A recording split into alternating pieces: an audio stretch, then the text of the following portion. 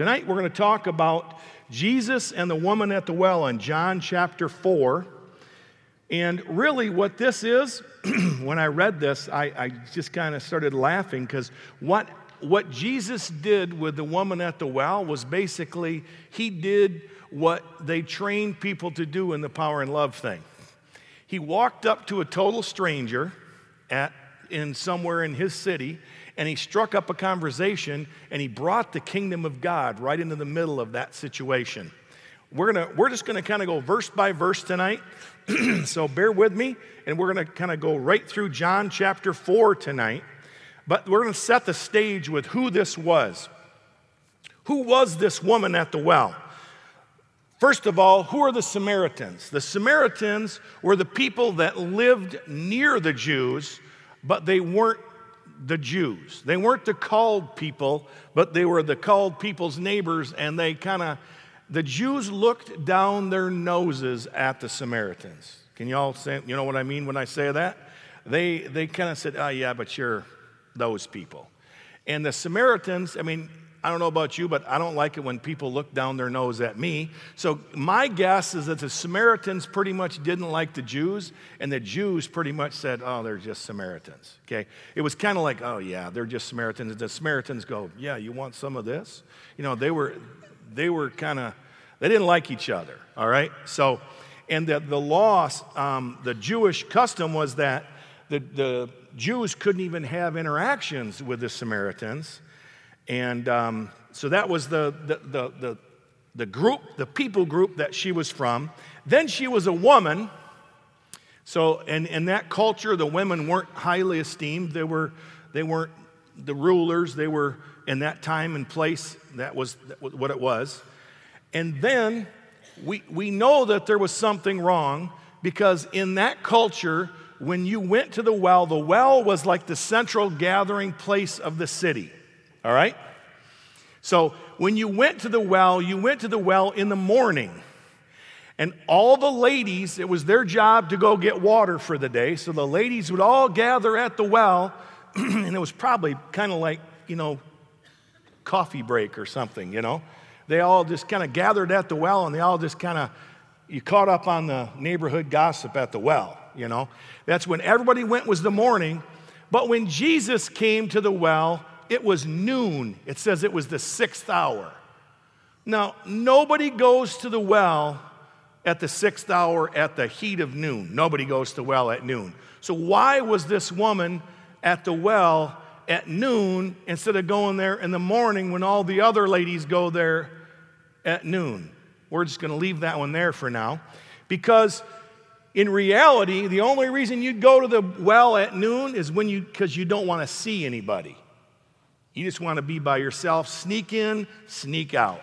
Same reason people come to church late. They want to sneak in, sneak out, right? So that they don't have to talk to anybody. Okay, so that's the Samaritan. Then you got Jesus. He's walking, he's coming through. We're just going to read it. It says, verse 3, he left Judea and departed again to Galilee, but he needed to go through Samaria.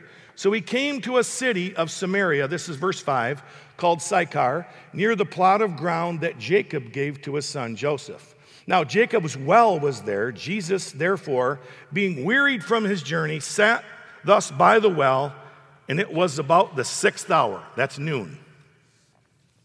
A woman of Samaria, we never find out her name, just a woman of Samaria, came to draw water, and Jesus said to her, give me a drink. So this is how it's like they're going to train people in the Power and Love thing. You find a stranger and you open a conversation with them. So the way Jesus opened the conversation is he said, hey, can you give me a drink, please? I'm sure he said please because he was Jesus. I'm sure he was polite. Okay, so hey, can you give me a drink? Simple enough, right? He opened the conversation with a simple request. And the woman then has a response. Here, she says here in verse 9, the woman of Samaria said to him, how is it that you, being a Jew, ask a drink from me, a Samaritan woman? For the Jews have no dealings with the Samaritans. She's saying, what's up with you? You people don't even talk to us, and you want me to give you a drink of water? That's her response. So his initial just trying to break into the conversation by asking for a drink of water, he gets hit with all this stuff, right? This baggage that says, what's your deal? You don't even like us. How can you're asking me for a favor? You're a Jew and I'm a Samaritan. We don't even talk to each other. And what are you doing? Leave me alone. That's basically where she comes from. So that's her objection is, you don't have anything to do with us. So then in verse 10, Jesus ignored her objection.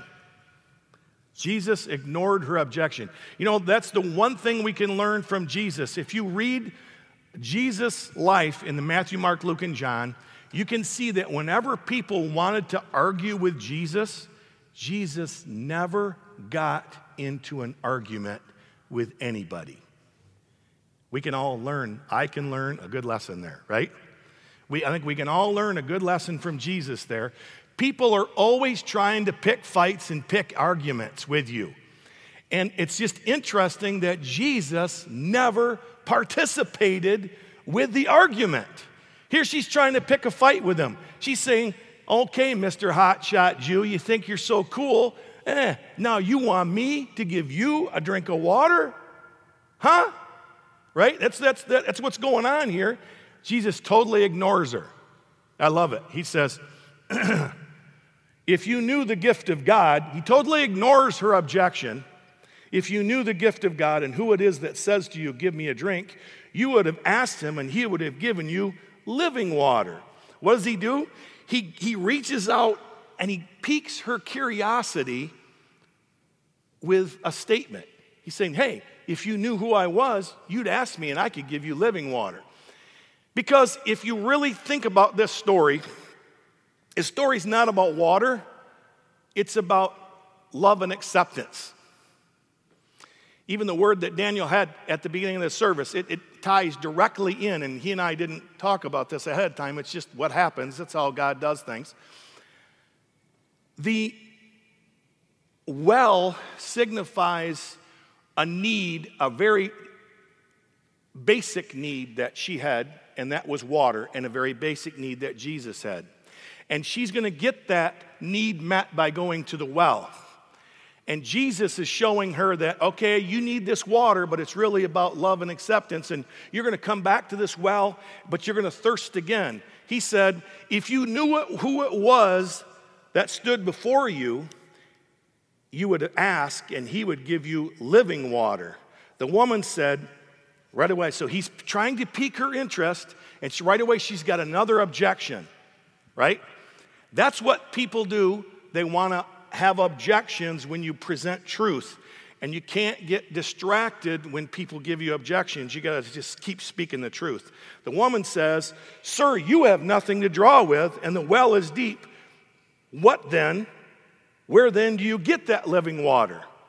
She's like starting to listen to him, but he's still directing the conversation. She's saying, oh yeah, you're going to give me living water? How are you going to get it? You don't even have a bucket or a rope, right? I mean, you look at it, she's going, oh yeah, okay, sure, you're going to give me living water. Then she has another argument.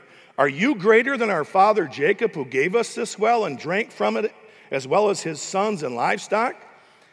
Jesus then answered, verse 13, whoever drinks this water will thirst again, but whoever drinks the water that I will give him will never thirst, but the water that I give him shall become a fountain of water springing up into everlasting life.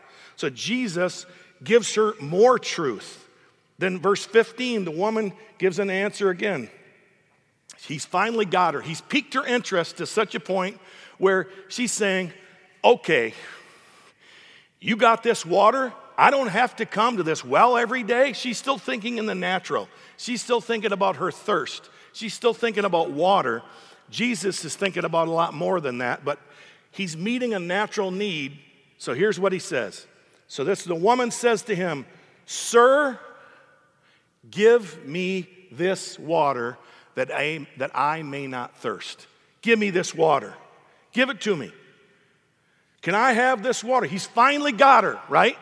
He says, all right, Jesus, you got me. Give me this water. I love what he says next. He says, after she says, give me this water, he decides that he's going to address the real issue and not the water issue, and he says, go get your husband.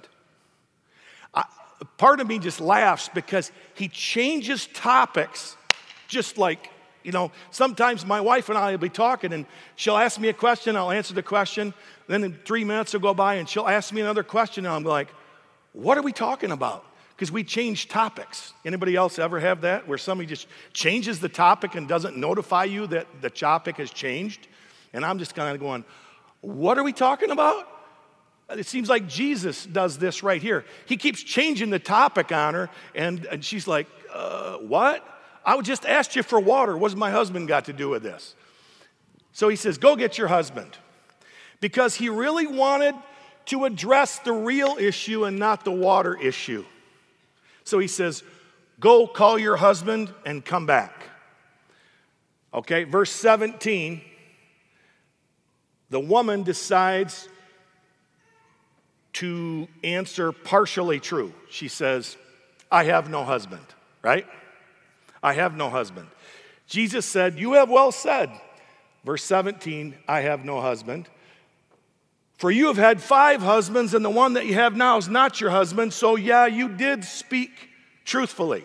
See, right there, Jesus gets what we would call a word of knowledge about this woman. And he gets information that's going to open her life up to the supernatural power of God or the supernatural entrance of God's kingdom. So he says, go get your husband. She says, I don't have a husband. He goes, well, at least you're not lying to me. You've had 5, and the guy you're shacking up with now is not your husband. And she's like, I love her response. I perceive you are a prophet. You think? I just like she says, sir, I perceive that you are a prophet. And then as soon as she starts down the road of addressing her issues, of looking for love in all the wrong places, she wants to argue again. More objections, right? Let's look. Verse 20. She wants to talk about where we worship. Our fathers worshiped on this mountain, and you Jews say that Jerusalem is the place that we should worship. See, she wants to argue about semantics now, right? She wants to argue about location or religious practices.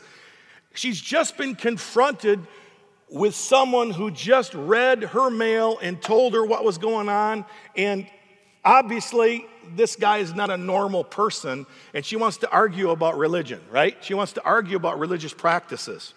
But that's pretty normal too, because when you start interacting with people, start talking with people, they're going to want to argue. They're going to want to find something to distract. I would call this religious distraction. They want to distract you away from the real issue, which is the heart issue that Jesus is going after here, right? Y'all get where I'm coming from? That he's going after the heart issue, and she wants to talk about, well, we only sing hymns in our church. Well, that's great. I don't care if you sing hymns or sing choruses, whatever. That's not what we're talking about. We're talking about your heart, right? But there's religious distraction going on here. So then we went through verse 20. Verse 21, Jesus responds, woman, believe me, the hour is coming when you will neither on the mountain nor in Jerusalem worship the Father. You worship what you do not know. We know what we worship, for salvation is of the Jews. But the hour is coming, and now is. So he's saying, hey, there's an opportunity for you here. The hour is coming, and it's right now, when true worshipers will worship the Father in spirit and truth, for the Father is seeking such to worship him. God is a spirit, and those who worship him must worship in spirit and truth. So in her religious argument, she wanted to argue about whether they worshiped on the mountain or whether they worshiped in Jerusalem. And Jesus saying, no, you don't get it. God is a spirit, and we worship him in spirit and truth. And you can worship him because that's what God is seeking. So it's not about whether you're a Samaritan or whether you're a Jew. Jesus is bringing her life. He's bringing her truth. And the woman wants to argue again. She wants to argue again. She goes, well, I know the Messiah is coming. I've heard about that. And what I call this is when you're talking to someone and you're starting to get a little ways into ministering to them, or you're starting to break through, and then they pull this one on you. Well, me and the big guy upstairs, we're good. Anybody ever have somebody tell you that? You know what, just back off, man. Me and the big guy upstairs, we got this all figured out, and we're okay, we're good. I don't need to be like you, I'm good. That's what she's saying. She goes, well, I know about the Messiah. I've heard about him. Just back off a little bit with all your spirit and truth stuff, right? It's more religious distraction. She says, I know the Messiah is coming, who is called Christ. When he comes, he will tell us all things. Verse 26 is the key. When he comes, he will tell us all things. And Jesus said to her, next verse, I who speak to you am he. Realize this is one of the few times that Jesus refers to himself as Messiah. Most of the rest of the time throughout the New Testament, when Jesus is asked about, so are you the Messiah? He'll usually answer. He usually answers in later texts. He answers things like, let the works speak for themselves. It is as you say. He says things like that. But in this instance, he said, I'm him. He literally says to her, I am the Messiah. The one who's speaking to you, I am Messiah. It's like, that's a huge, huge issue.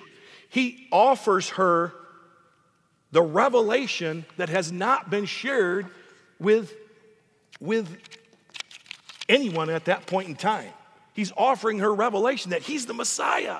It's also important to know that when he revealed himself to her, he revealed himself to her first like, hey, give me a drink. It was a little bit of an interaction. Then he gave her a little bit more information. Then he said, oh yeah, call your husband. Gave her an opportunity. Then he says, you've had 5 husbands, and the one you're with, it's not now. And he says, so he keeps drawing her in closer, and then finally he reveals the truth, the big one to her, and that is, I'm the Messiah. So he finally reveals, I am the Messiah to her. And so what do we do with this now? She says, she's got this huge information. What do I do with this? All of a sudden, the religious people come, all his disciples. They come back and they're like, what are you talking to her for? Right? All the disciples come and they don't say anything, but they're all like, can you imagine? Here's this poor lady. She's already feeling ashamed because she's like the woman who's been married 5 times, and everybody kind of looks at her sideways and whispers.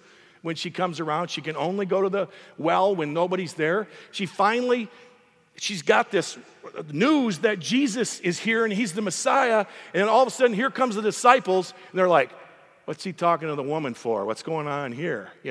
All the guys are like, all these 12 guys show up, and this poor lady's going, I'm out of here. All of a sudden she's gone. She disappears. You look at the scripture.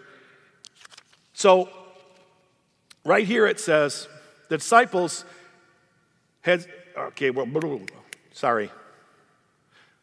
Here we go. And at this point, the disciples came and they marveled and that he talked with a woman, yet no one said, what do you seek, or why are you talking to her? The woman left. It's interesting, it says, the woman left her water pot. She came there with one reason, with one purpose in mind. She came for one purpose, right? To get water, right? Because she met with Jesus, it says the woman left her water pot and went home. She forgot why she came, because Jesus had told her he was the Messiah. So she left her water pot, went to the city, and said to the men of the city, come see a man who told me all the things that I ever did. could this be the Christ? Interesting that God uses the weak things of this world to confound the wise.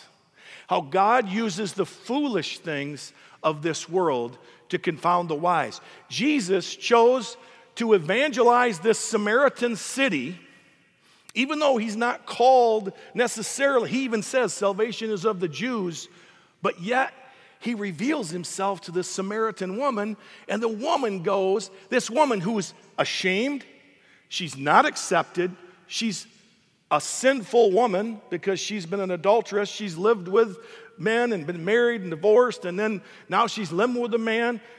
Okay, she's not a high society person or acceptable person. She's like a person that's not acceptable. But yet that's who Jesus used to share with this city.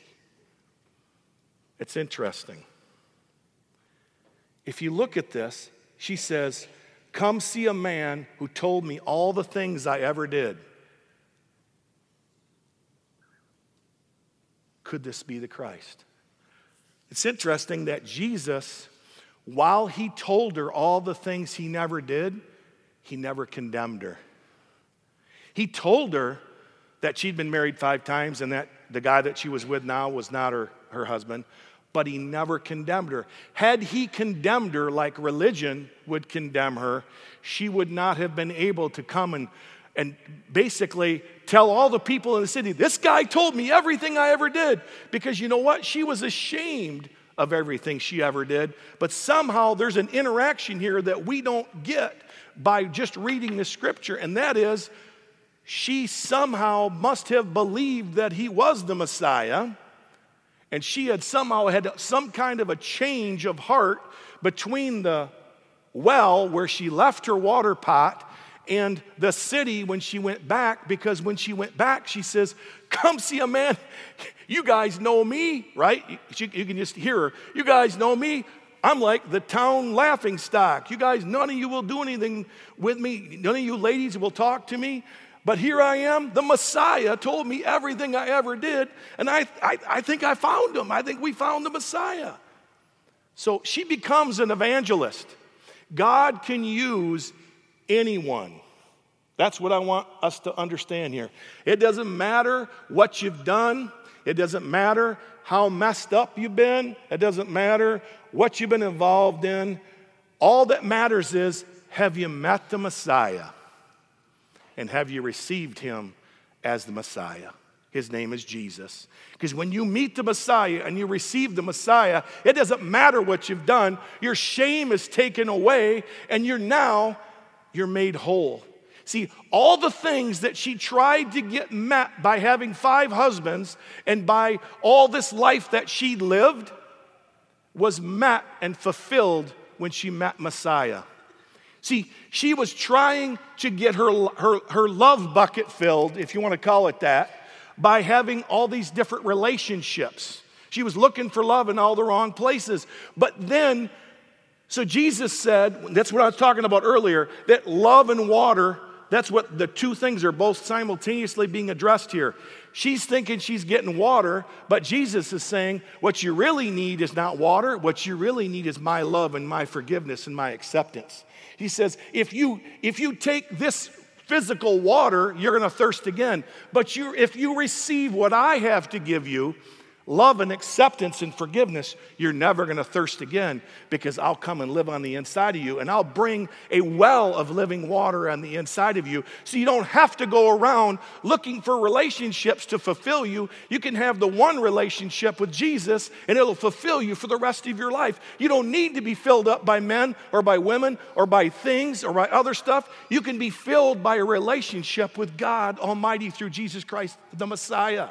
So he's saying, I'm the Messiah. I am that spring of living water. That's what he was telling her. And she said, I found the Messiah. He's the answer. Could it be the Christ? Then they went out to the city, and it says the city came out to see him. So this woman who snuck around by herself at noon so nobody could see her, brings the whole city back with her to see Jesus. She becomes an evangelist, right? And she brings the whole city back out, And he said, where is it now? Come on. Where did it go now? Help me, somebody. My notes just disappeared on me. Here we go. Could this be the Christ? They went out to that city and they came to him. And in the meantime, his disciples urged him to eat. And he said, I got food you don't even know anything of. Leave me alone. My food's to do the will of the Father. And then it goes on and then it says, and many Samaritans, verse 39, get it to 39 up there. It says, and many of the Samaritans of that city believed in him because the woman who testified said, he told me all that I ever did.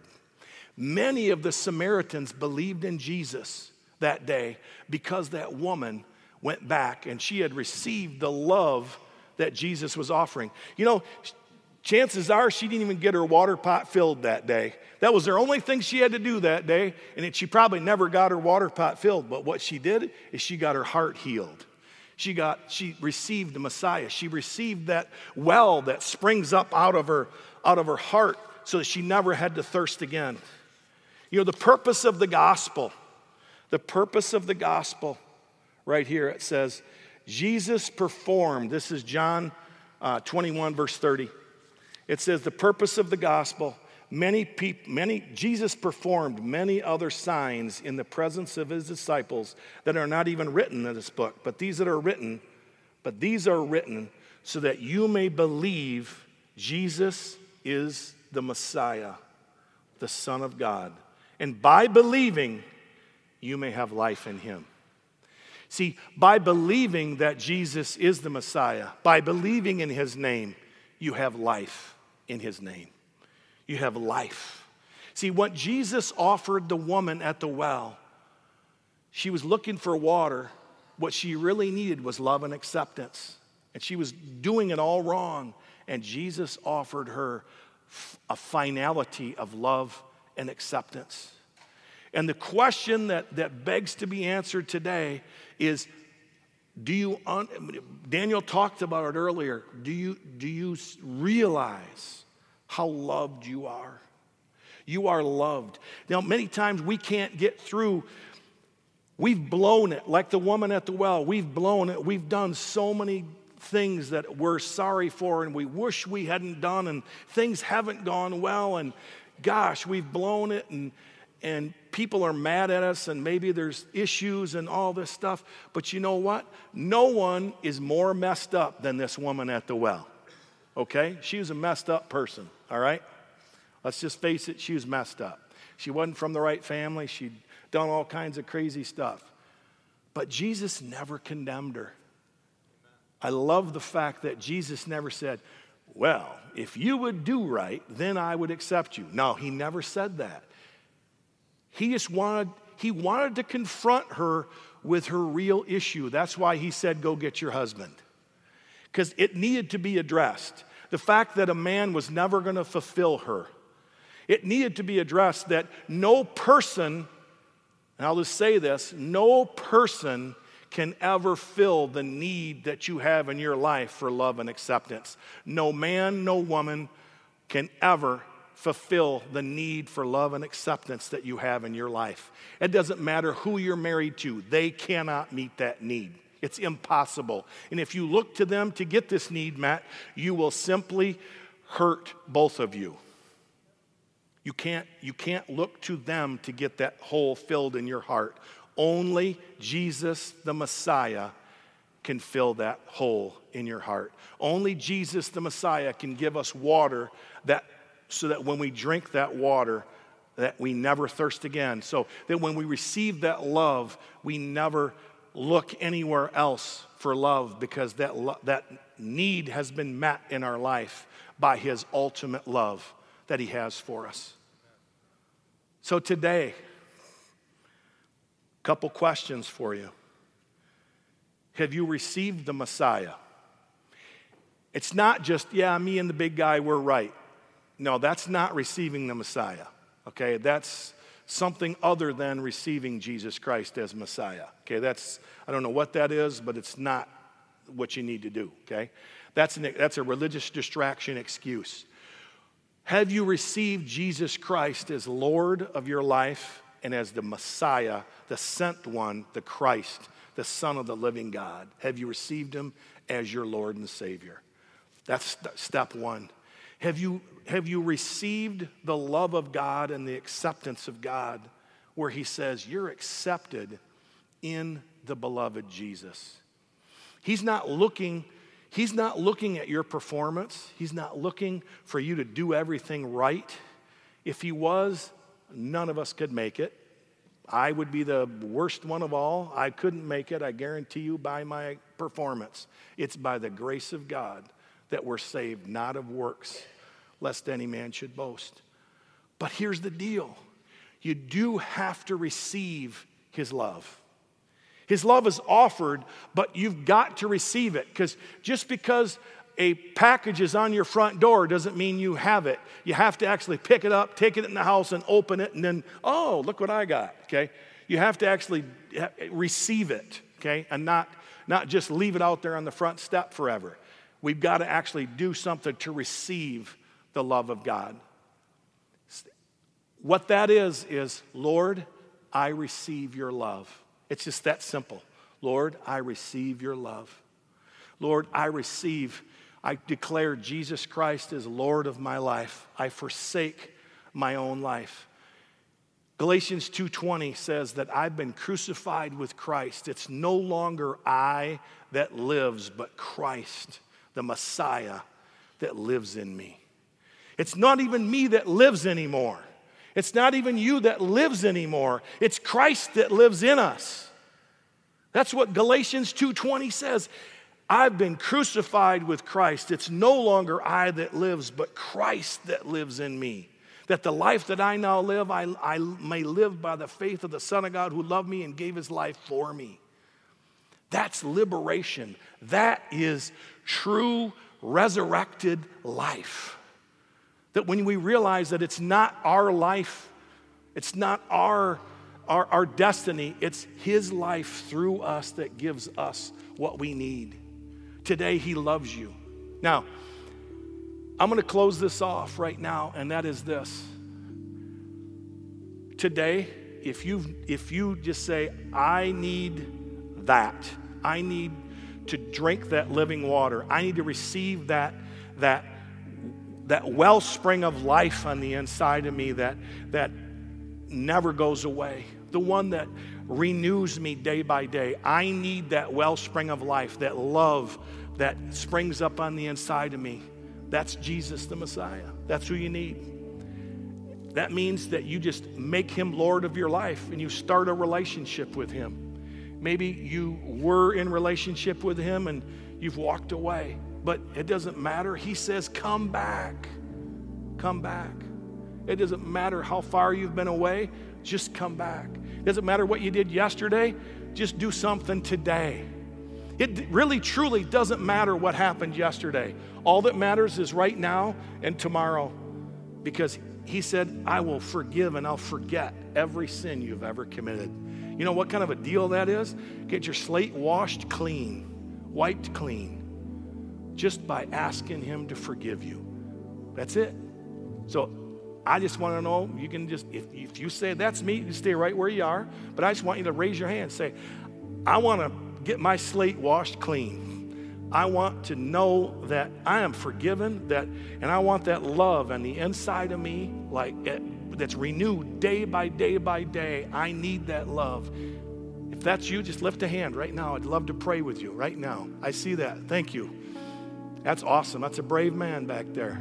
That's awesome. Anybody else that says, I want my slate washed clean. I would say to you, for those of you that you're saved and you say, well, I know what's going on here and I'm already saved. I would say to you every morning, or every night, get your slate washed clean. I'd say confess before the Lord and repent every day to make sure that your slate's clean every day.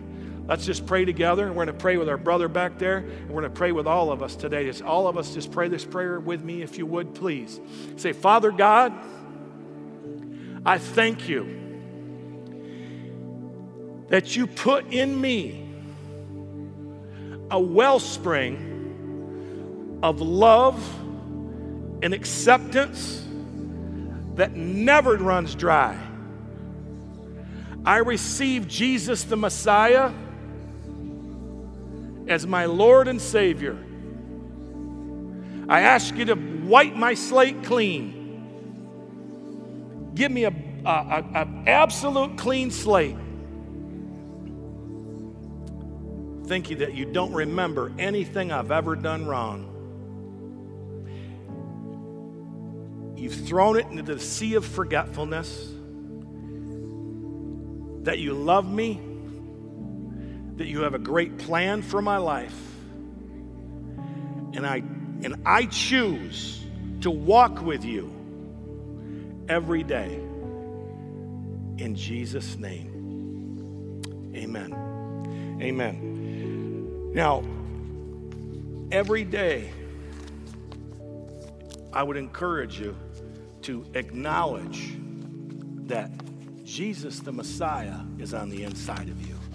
He's not just a person or a prophet. He's the Messiah. He's the one that was sent from God, the Lamb of God that takes away the sin of the world. He's the only one. He's the true God, and he's the one that died for you, and he loves you so desperately, and he's not going to ever condemn you. And the enemy's always there to condemn, to always say you're not good enough, the enemy's always there. Man, he gets in my ears too. Okay, you aren't the only one he lies to. He lies to everybody, all right? So just recognize the enemy's voice. And the way you can know the enemy's talking to you is when you feel condemned, it's the enemy. And when you feel convicted, that's the Holy Spirit. And the difference between condemnation and conviction is this. Condemnation brings you to hopelessness and despair. Conviction makes you realize that there's something wrong, but there's always hope, and it draws you back to God. That's conviction. And neither one are comfortable, but condemnation always puts you toward hopelessness and despair. Conviction never brings you to hopelessness and despair. It always brings you to the Father. And it always points toward reconciliation, because that's God's plan. God never wants to throw you away. He's always interested in reconciliation. He always wants you back on board. He always wants you back in fellowship every day. There's never anything you can do that would cause him to turn his back on you. He always wants you back in his fellowship again. So every day when you're in the presence of God, recognize that the Holy Spirit always draws us to the Father, and run to him. When you feel the worst, when you feel the dirtiest, when you feel that God can't possibly redeem whatever it is in the middle of your life, run to him right in the middle of that situation, because that's when he can make the most happen in your life, is when you run to him in the middle of all your junk. Just run to him and say, God, help. This woman had been married 5 times, living with a man, and Jesus never condemned her. He just brought her life, okay? He wasn't worried about her performance. He just brought life to her, and that's what he's going to do for us too. So, peace.